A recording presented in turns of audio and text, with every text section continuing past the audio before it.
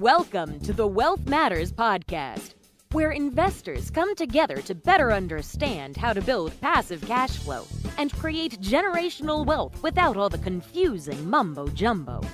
Here's your host and co-author of Amazon #1 bestseller, Alpesh Pamar. Welcome to Wealth Matters podcast. I am going to talk to Jeremy Goodrich from Shine Insurance today. Jeremy, how are you? I'm so good. Thank you so much for having me on the show. Excited to share a little bit about the risk management and the insurance world with your listeners and pull back the curtains just a little bit. No, that's great. So, and just to just something about Jeremy, he's the commercial real estate insurance advisor who has been teaching investors how to buy and protect properties since 2013. He's the owner of Shine Insurance, which aims to protect some of the top real estate investors in the country. And he's the creator of the new Home Buyer's Guide. So we are going to have fun today. Jeremy, we always start with this particular question. Tell us something interesting or funny about yourself. Well, I guess something interesting about me right now is I am currently obsessed with the sport of pickleball. This is something which is gaining a lot of popularity. Yeah, I've always played tennis. I love, ping pong. Yeah. I play badminton. I play racquetball. I love racket sports. And I always looked at pickleball. I was like, well, that's kind of what older people do or whatever. Right. That's how it started. Yeah. And then I was on vacation a couple of weeks ago and some friends were like, hey, you want to play some pickleball? And we hit around a little bit. And I was like, oh my gosh, this is easier than tennis. So I can do some of the things that my brain thought I could do in tennis, but I never actually could. But it's challenging enough that it's still really, really fun. So now I'm in a league and my wife is wondering where I went. And, there's all this stuff going on around pickleball. So that is something interesting about me as it stands right now. So this is great. I felt like I'm talking to my mirror, not about pickleball, but I love racket sports. Growing up in India, it was all about cricket. But when I moved here, and before then I was watching a lot of tennis in India, but we didn't have courts. So I picked up tennis when I studied here and I loved the sport so much. And of course, I played a lot of badminton back home and ping pong.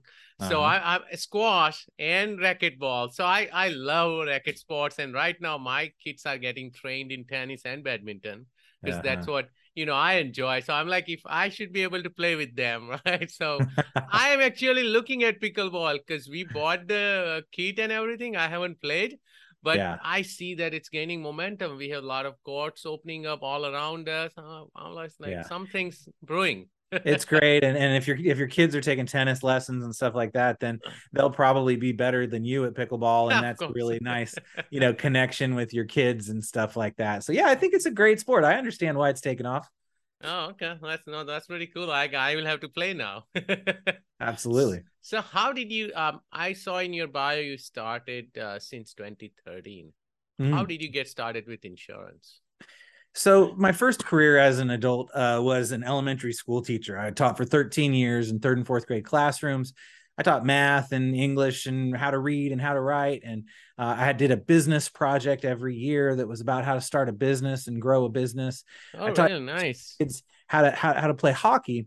And during that time, I met my wife and business partner, who is a 3rd generation insurance agent. So an agency, her dad bought that agency from her grandpa, and then her dad sold that agency to a national conglomerate, as many independent insurance agency owners have done at this point. And so my wife didn't have any ownership in that. She was managing it, but didn't really see a future there. And I was kind of ready to move on to something new. And so we decided to start Shine Insurance in 2013 and really try and change the way people felt about insurance by simply coming from an education mentality, like a teacher's mentality. So could we do this thing that's in this industry that's kind of looked down on from a perspective like a teacher? Just educate and help and make this work really well. So our intention is to make smart insurance simple. And we've been doing that. We started with homeowners, and I've always been interested in real estate. So I started with homeowners.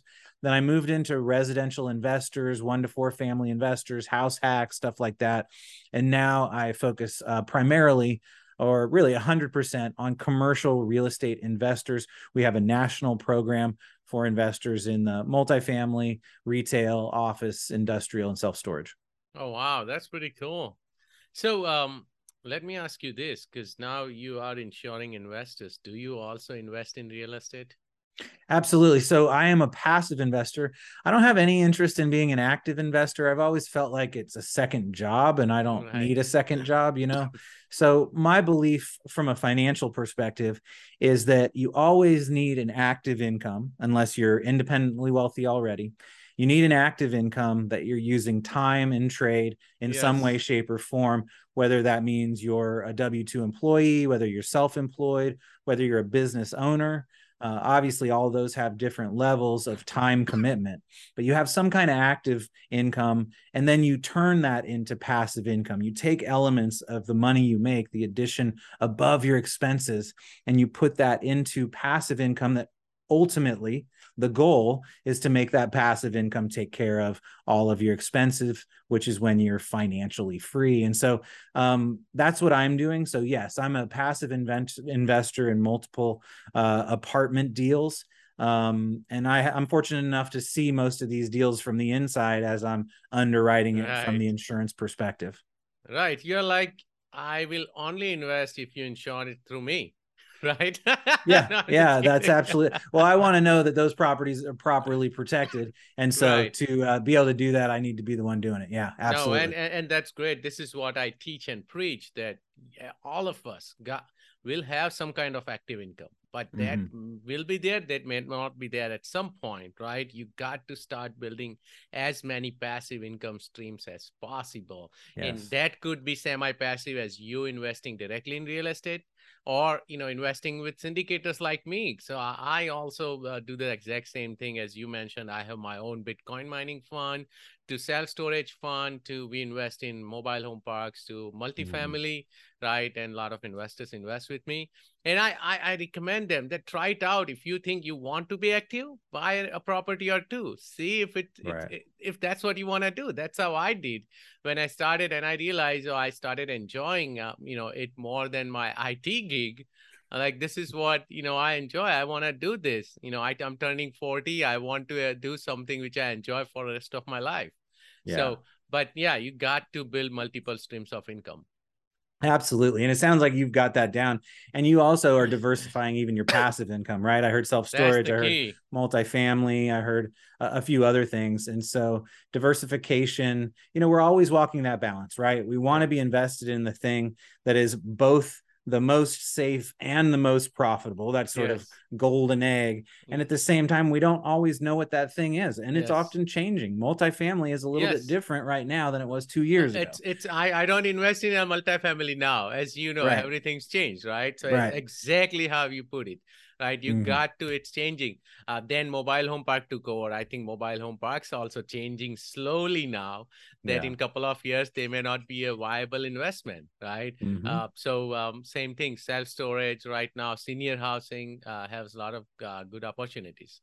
It really does. I think it's that old metaphor that lots of people have talked about, where if the crowd is moving one way, you need to be moving the other. Exactly. And that takes a lot of research, that takes a lot of knowledge, and mostly that takes a lot of relationships, right? Knowing people who have the inside scoop. It's always going to be a gut move, but can give you a sense of where things are going so that you can decide for yourself on your financial picture and what makes the most sense to you. No, that's awesome. So let's talk about insurance now. What is the number one insurance mistake made by property investors? What have you seen? Well, I think we have to start just one step above that to really understand what we're talking about when we're talking about insurance, because insurance is a tool. Insurance is a tool that we use to manage risk. And we have to understand risk management first. And maybe this is one of the mistakes, is we just see insurance as a commodity, as a thing we need to buy, as a thing we need to go out and get 4 people to quote for us. And then we take the cheapest one because we're trying to get it into our pro forma, as low as we can get it into our pro forma, so we can show better profits. And we miss the entire picture, which is, how am I as an investor managing risk as a whole? And I have 4 quadrants of risk that I would love to share with you, if you're okay, and your listeners. Sure. just to frame that. And then we can dig into the insurance piece, because insurance is a tool for the first quadrant. And quadrant number one is physical risks. Yes. So you have buildings, you have the property itself, and then you have injuries to employees or tenants or people like that, right? So the first quadrant of risk as a commercial real estate investor is the physical things that have potential risk for you. The second quadrant of risk is relationships. Whether it's your GP team, whether you're building like you are with a syndication, you're putting together a GP team and you have relationships and associations. You know what you get out of the deal if you perform and everyone else has the same thing, whether that's your relationships with your tenants, the relationships with other service providers, the relationships with general contractors.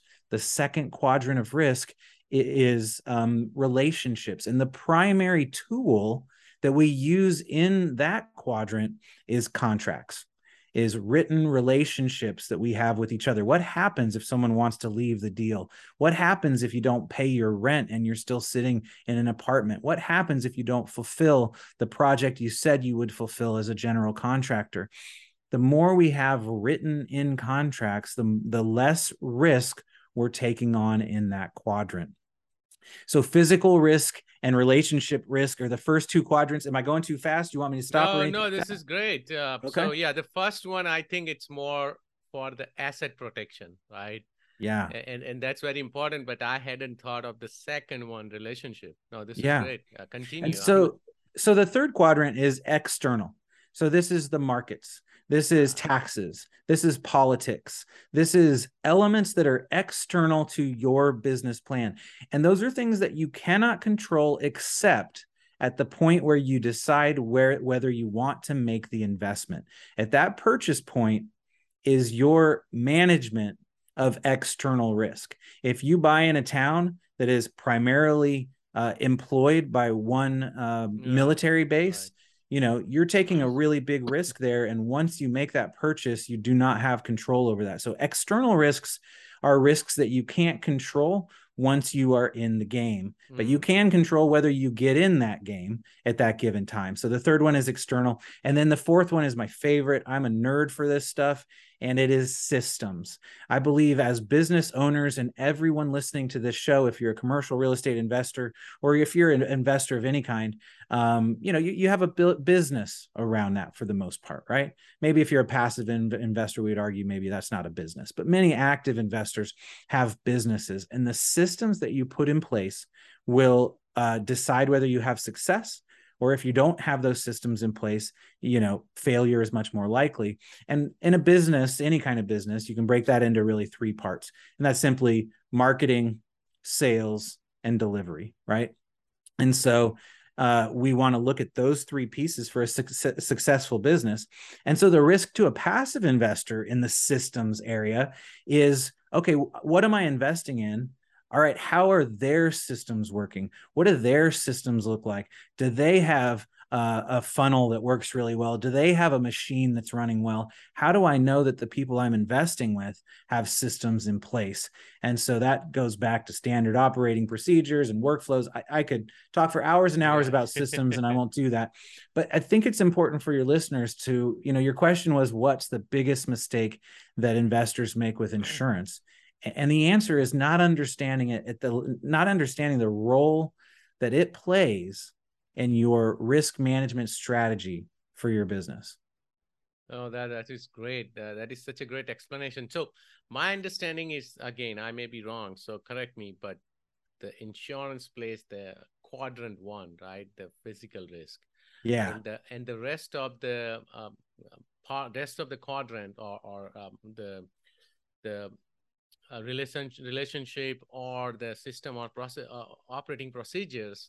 Mm-hmm. How do investors make sure that they are in place, right? When they are investing, maybe they are buying the property on their own, or maybe they are, investing with other syndicators or operators.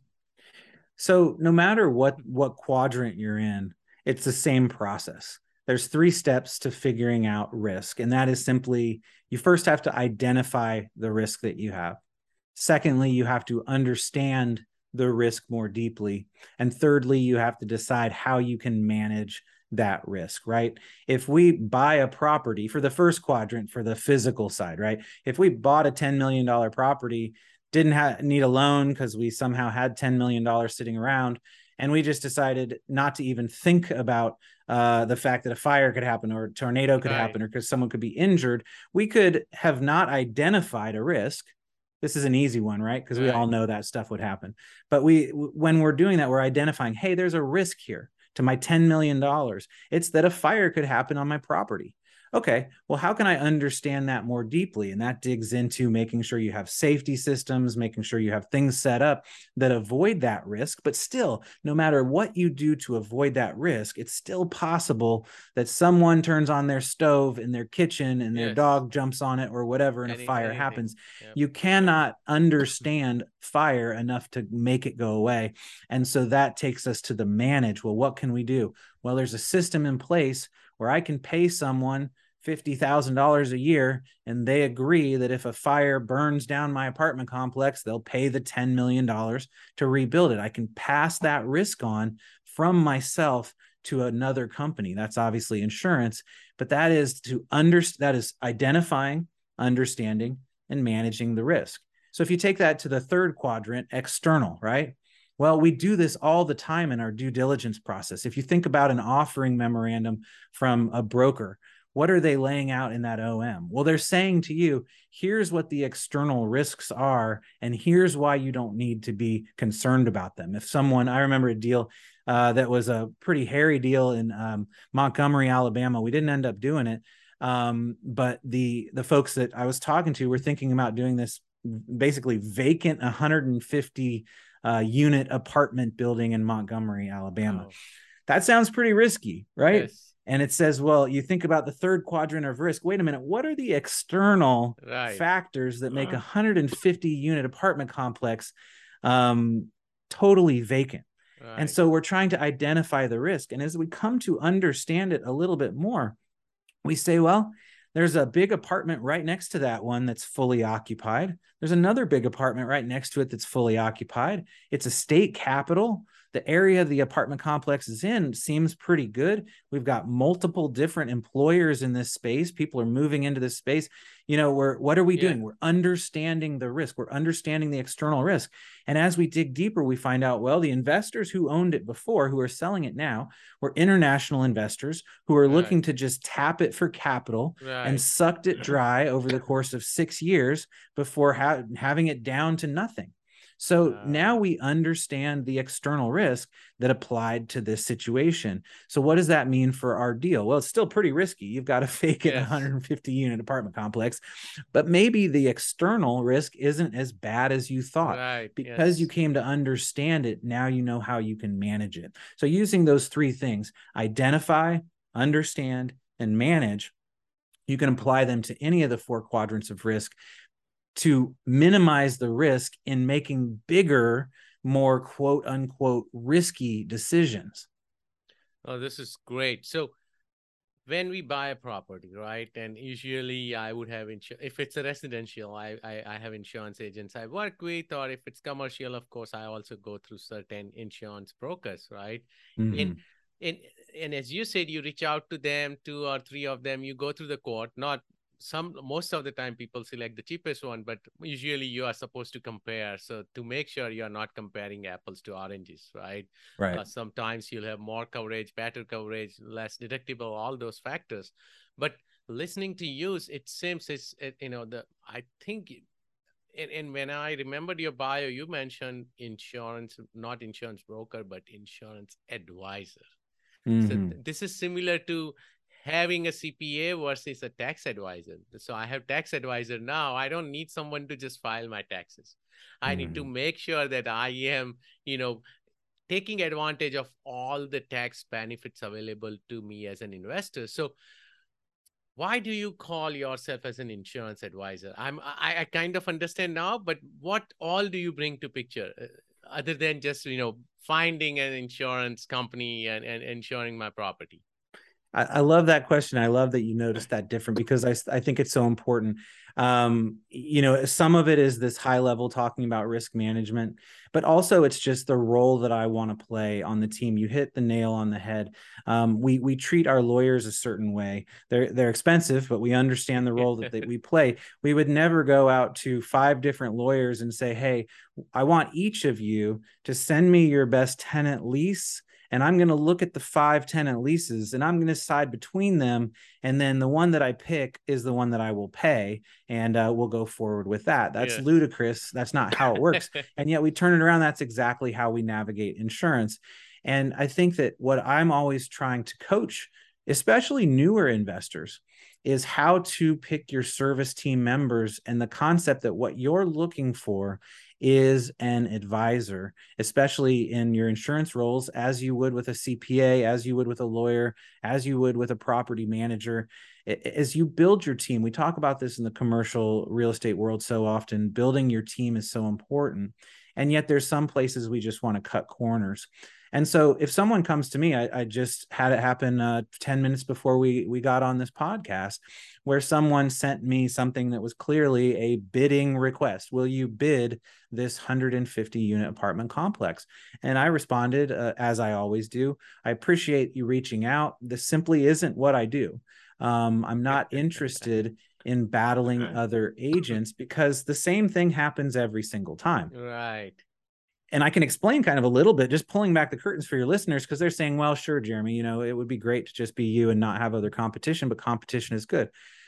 What happens though is when you go out, let's say you go out to 4 brokers and you're going to give them all the same information.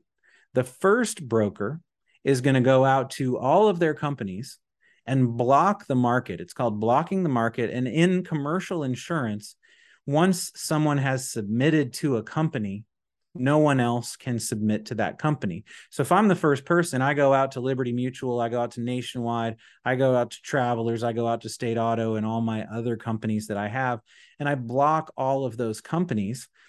The next folks that the investor goes to have very few options. And so the second person might be like myself and say, "Hey, well, I'm not even going to get involved in this because I know how this goes. If you're ever interested in really establishing a relationship and building that, give me a call back." So that person's gone. And then the last 2 people, they know how much money they can make. Insurance, commercial real estate insurance policies are expensive. Generally, commercial insurance advisors make about 10 to 13% of the premium that you pay. So if the premium for a given policy is $100,000, we're talking about $13,000 that agent is thinking about making, right? Right. And so that third and that fourth agent, they say, "Well, all my best companies are blocked, but I still want to make that money. I still want to go out." So where are they going to go? Well, they're going to go to lesser companies. Yeah. They're going to go to second tier, third tier. second tier, third tier companies, and they're going to come back with a quote. And guess what? That quote is going to be $5,000 cheaper than the best quote that the first agent came up with. And so this happens every single time. I say that about 80% of real estate investors have insurance policies that will fail them when they need them most. And this is exactly why, because when you ask for brokers to go out and battle, you get the worst of the worst on the, and then that's the best price. And it's just really hard to tell the difference because no one listening to this episode is a commercial real estate insurance advisor, right? And you're trying to be the expert. It's again, like trying to write a contract, a tenant contract by yourself. It just doesn't make sense. Right. No, and this is such a great example. Now I understand why. Because I was thinking about, an incident, I think 3-4 years ago, where I reached out to 2-3 agents, right? Because I was in that market new. And then the first agent gave me quotes from Nationwide and all that. And the third agent he said that I can give you this, get you this quote from Nationwide, but it seems I cannot issue the policy. Till, you reach out to the first agent and ask him that you are not interested anymore. So right. now I understand why, because most probably that first agent had a block, some kind of. That's so 100%. Yeah. the third agent could not issue the policy, and policy was much better with third agent because he understood real estate investment. So I went with him, but now I can see why. So let's talk about, because you mentioned about service team and mentioned about building one. Why is a quality service team so important, and how do I build one? So there's 3 E's to a successful business, and they go like this: education, experience, and entourage, right? So for your listeners who are on this, listening to this podcast, maybe have never invested in real estate before, are just trying to absorb all the information they can to make good decisions on their next steps. That's the education, right? And you're learning all the way along the way. There's great investors who have thousands of doors who are still learning some new thing that they want to get to. Maybe it's learning about a new asset class like self-storage, or a new way to invest their money, or a new way to, figure something out. Whatever it is, we're always learning. And that's the first step. The second step is experience. There's nothing better than buying a property and getting the experience from that property. Now, you don't necessarily want to fail on that. I would suggest, especially if you're going big, to connect with other people. And that's the third E. But you're getting experience, right? And someone who has 10 years of experience is inherently going to be better at doing anything than someone who's doing it for the first time. And so if you're educating yourself for 10 years and never do anything, you're going to be way worse off than someone who didn't educate themselves at all and just went out and bought a property and probably made big mistakes at the beginning, but 10 years later, they're figuring it out and they're better, right? So education and experience are the first 2 E's to a successful investor's journey. But to answer your question, the third is entourage, right? Education and experience are not scalable. The only thing you can do with education and experience is make yourself better, and then you're limited by your time, right? Entourage is what scales your business. The ability to have other people and successful people around you is what scales. And I'm sure you talk about that all the time. So when it comes to service team, that is why service team is so important, because for scalable businesses, you have to know that when you have a problem, it's not yours to solve 90% of the time. It's someone else's to solve. Your job as the investor is to figure out whose it is to solve and have established those relationships already, so that service provider solves it quickly, solves it correctly, solves it with the least amount of investment as possible, and ultimately takes you to wherever you need to go on that element. And so it doesn't matter which thing we're talking about. You've got to have the right service providers in those positions. And I see investors that have, 100, 200, 300 doors and beyond. They start to get this. A lot of investors at that 70 to 100 doors space have been doing it all themselves the whole time. They've been able to pull it off on their shoulders, maybe with bad service providers, maybe by bidding out insurance, doing things like that. But you cross a certain threshold and you just don't have time to look at 10 insurance quotes and figure out which one is the best, nor is it the best use of your time. And so that may have been a long-winded answer, but that is the answer to why it's so important to have those service team members on your side. That's awesome. So, and we are talking about insurance. So how can I forget this particular question? What is the craziest claim have you seen, and how did it play out? So many of them. I think one of the just the kind of funniest claims, I guess, is have you ever had deep fried turkey? Have you ever eaten a deep fried turkey? That's a good question. I am plant-based. I'm vegan, so I have never had turkey so never in my had life. That. But so there's a way to cook turkey, which is you dip the whole turkey. Usually you cook a turkey by putting it in the oven, right? But there's a way where you take a hot vat of oil, a hot vat of oil, and you dip the turkey into the hot vat of oil. It cooks the turkey much more quickly than an oven, and it tastes a lot better. It's almost like frying a whole turkey at the same time.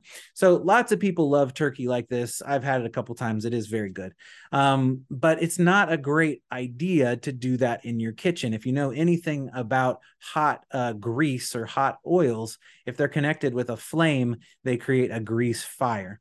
And so I got a phone call on Thanksgiving night wow. one time from a property owner who said, hey, there's been a big fire. Nobody was injured. Everything's fine. In fact, it didn't burn down the whole property. But it was because someone was deep frying turkey in their kitchen. And if you don't have a visual in your head right now, just go to YouTube and search deep fried turkey. And there's plenty of videos that show you the problem with doing this in your kitchen. So that was probably the funniest one. The interesting part of that was a $50,000 claim, which doesn't sound like that much, but they were able to put it out pretty quickly. Most of that loss was actually smoke damage to every fabric item that was a part of that environment. Because just everything was ruined by the smoke. Yeah, exactly. I hate the smoke. No, this is great. So last question before we take a break, why 80% of real estate investors aren't properly protected, and how do you fix that? So it really comes back to that process that I went through with going out to brokers and getting different quotes and then ending up choosing the cheapest quote. The biggest problem is you don't understand, everyday person doesn't understand the details of an insurance policy. And so, it's like an example I have from a $500,000 loss that someone came and talked to me about. Another fire in their apartment complex, took out a couple of units. And they had previously done the exact process that I just broke down earlier in our conversation and had gotten the cheapest policy that was offered. Right. That policy, I'm going to say some nerdy terms here. But that policy had ACV coverage instead of replacement cost. It had a co-insurance clause. Yes. It was underinsured. It had a much higher deductible than ACV the other is the current value, right? Well, yeah. So ACV is ACV, if you imagine that you have to replace a roof, let's say you have hail damage to a roof, and it's going to cost, it's one building in your apartment complex, and it's going to cost $50,000 to replace. Replacement cost coverage would pay you $50,000 minus whatever your deductible is. If you had a $10,000 deductible, then it would be $40,000 paid out in the claim. If you have ACV coverage, they say, yes, it's going to be $50,000 to replace this roof, but the roof was 10 years old. Yeah, the current actual value. Yeah. We're going to depreciate for the age of the roof. And of course, you can't go out and buy a 10-year-old roof and put it on. You know what I mean? That's just not how roofs work. Not with this inflation. Right now, even that 10-year-old roof would be expensive. Right. Yeah. Maybe somebody's out there selling 10-year-old roofs now, with that. Yeah. But, so it just doesn't make any sense. So what it does is depreciate off of the claim. So, then you get even less money in a claim situation. Coinsurance is simply a penalty for underinsuring. So sometimes investors say, well, it would cost $1 million to replace my property, but I'm not going to have a total loss claim. That's very unlikely. Let's just insure the property for $600,000. It'll be cheaper. It'll make my insurance cheaper. And that's how I'd like to do it. Well, that's perfectly fine logic, and it does make sense. But insurance companies have figured that workaround out and created a penalty for that. So in that example, you insured for 60% of what you should have. So in a claim situation, any size claim situation, let's say it's a $50,000 claim like that turkey example, the first thing they would do is 60%. Take 40% off of it. Wow. Yeah, they'd multiply the claim times 60%. So then you're only getting 60%. Then if there's ACV coverage, you're getting that taken down. And then if you have a $10,000 deductible, you're getting that taken down. So you can see how you could have a $50,000 claim, think that you should be paid $50,000, and after all is said and done, you're getting $3,000 or $4,000. That's crazy. I did not think of that. So, but I always get the replacement coverage, and I also get the coverage which is little more than the current value of my property. That's very smart. Is that a good thing? Okay. You definitely you definitely want to make sure you have at least what you feel, and not the current market value. Yes. It's important to say, but the current replacement cost, which exactly. if you really want to know, like, have a general contractor come out and say, hey, if this building went 100% down, how much would it cost me to replace it? Yeah, because the current market value, if you have to really replace that damn thing, it's going to be way more than the current market value. Yeah, absolutely. Yeah, absolutely. Often it is. Depends on where it is, I guess. Right. Yes, true. Probably in California, in San Francisco, the replacement cost is much lower than the market value because market values are high there. Yeah, way too much. Yeah, so it depends on where you're at. That is true. Yeah. This is awesome. Thank you so much, Jeremy, for throwing a lot of golden nuggets with us. Let's take a quick break, and after the break, we'll go through the same questions I asked. You're listening to the Wealth Matters Podcast. The Wealth Matters Podcast. For more info about what we do, check us out at wealthmatters.com. It's wealth, WEALTH, matters, MATRS.com. Welcome back to Wealth Matters Podcast. I had a lot of fun with Jeremy. He explained about how insurance world works, how risk management needs to be taken care of, and how you really need an insurance advisor working with you if you are in the commercial real estate world. So thank you, Jeremy, for that. Are you ready for fire round? I'm ready. I'm ready for fire round. Let's do it. Would you be changing any investment or business strategy because of inflation or recession? And we know either one is here to stay for some time. Yeah, I think that adjusting assets is something I'm certainly looking at, but I think more specifically, I believe that I just am underwriting deals that I'm thinking about getting involved in a very much more minute way, whereas maybe a year ago I could make some mistakes. I feel like right now I can't make as many. So I really want to understand the asset managers, the business plan, and the process folks are going in before I put money into that deal. I agree. Right now, we have to be conservative. Mm-hmm. Favorite real estate or finance or any other related book? So, I'm going to go a little bit outside of the box here and go into kind of a marketing book that is a Jay Baer's book, and it's called Talk Triggers. And I think for anybody who runs a business or invests, being able to talk about the things you do or do things in your business that are interesting and other people talk about is incredibly important. And so I would suggest Talk Triggers by Jay Baer, a great kind of business marketing and business philosophy book. I will have to check that out. Because, we always get asked, what do you do? And then we try to explain, and then the other person loses interest, right? A lot of time. Yeah. So, yeah. Absolutely. So this is cool. Mm-hmm. Any tool or website you recommend or you cannot live without? A lot. I mean, I can't live without Trello.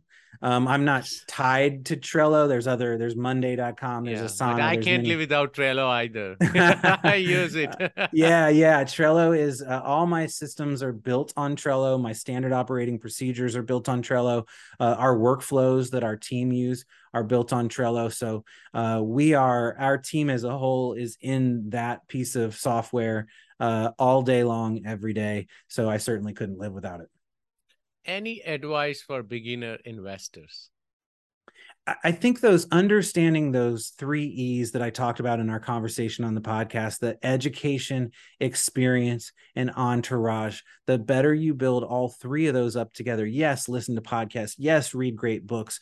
Yes, go to BiggerPockets or wherever and learn your information, but get those reps. Go out and get on a deal. If you want to get into commercial real estate, figure out how to find a deal, and then find people who have money, find people who have experience, find sponsors and key partners that can help you get through that process. Ultimately, start to build your entourage from the beginning. Lots of people will have a phone conversation with you or a Zoom conversation that are a lot further along in their journey than you are. And it's time to establish those relationships, keep those relationships, foster those relationships, and build those relationships even deeper as you go along. Oh, this is great. How do you give back? So we focus on homelessness in our community. And so we have a program called the Rise by Lifting Others program. Every insurance policy that we sell, a portion of that premium goes to addressing homelessness in our community. And so I give back by doing that. I give back by serving those organizations as well in our community, in a variety of ways. How can my listeners reach out to you? So if your listeners are underwriting commercial real estate deals, particularly apartments, you can go to shineinsurance.com/ballpark. There's a quick 9 yes or no questions where you get an immediate ballpark that can give you a sense of what the insurance cost will be for that property. You can put it into your pro forma and it just pencils a lot better. Shineinsurance.com as a whole, you can certainly find me there. I'm on LinkedIn, and our podcast is called Managing Commercial Real Estate Risk, where we talk about mindset and the capacity to limit our risk and unleash our profit. This is great. Thank you so much, Jeremy, for your time today. It has been an absolute pleasure. Thanks for giving me an opportunity to share a little bit with your audience. Absolutely. Thanks for listening to the Wealth Matters podcast. If you enjoyed it, please leave us a 5-star rating on iTunes so others can enjoy the show too. Have a great week and happy investing.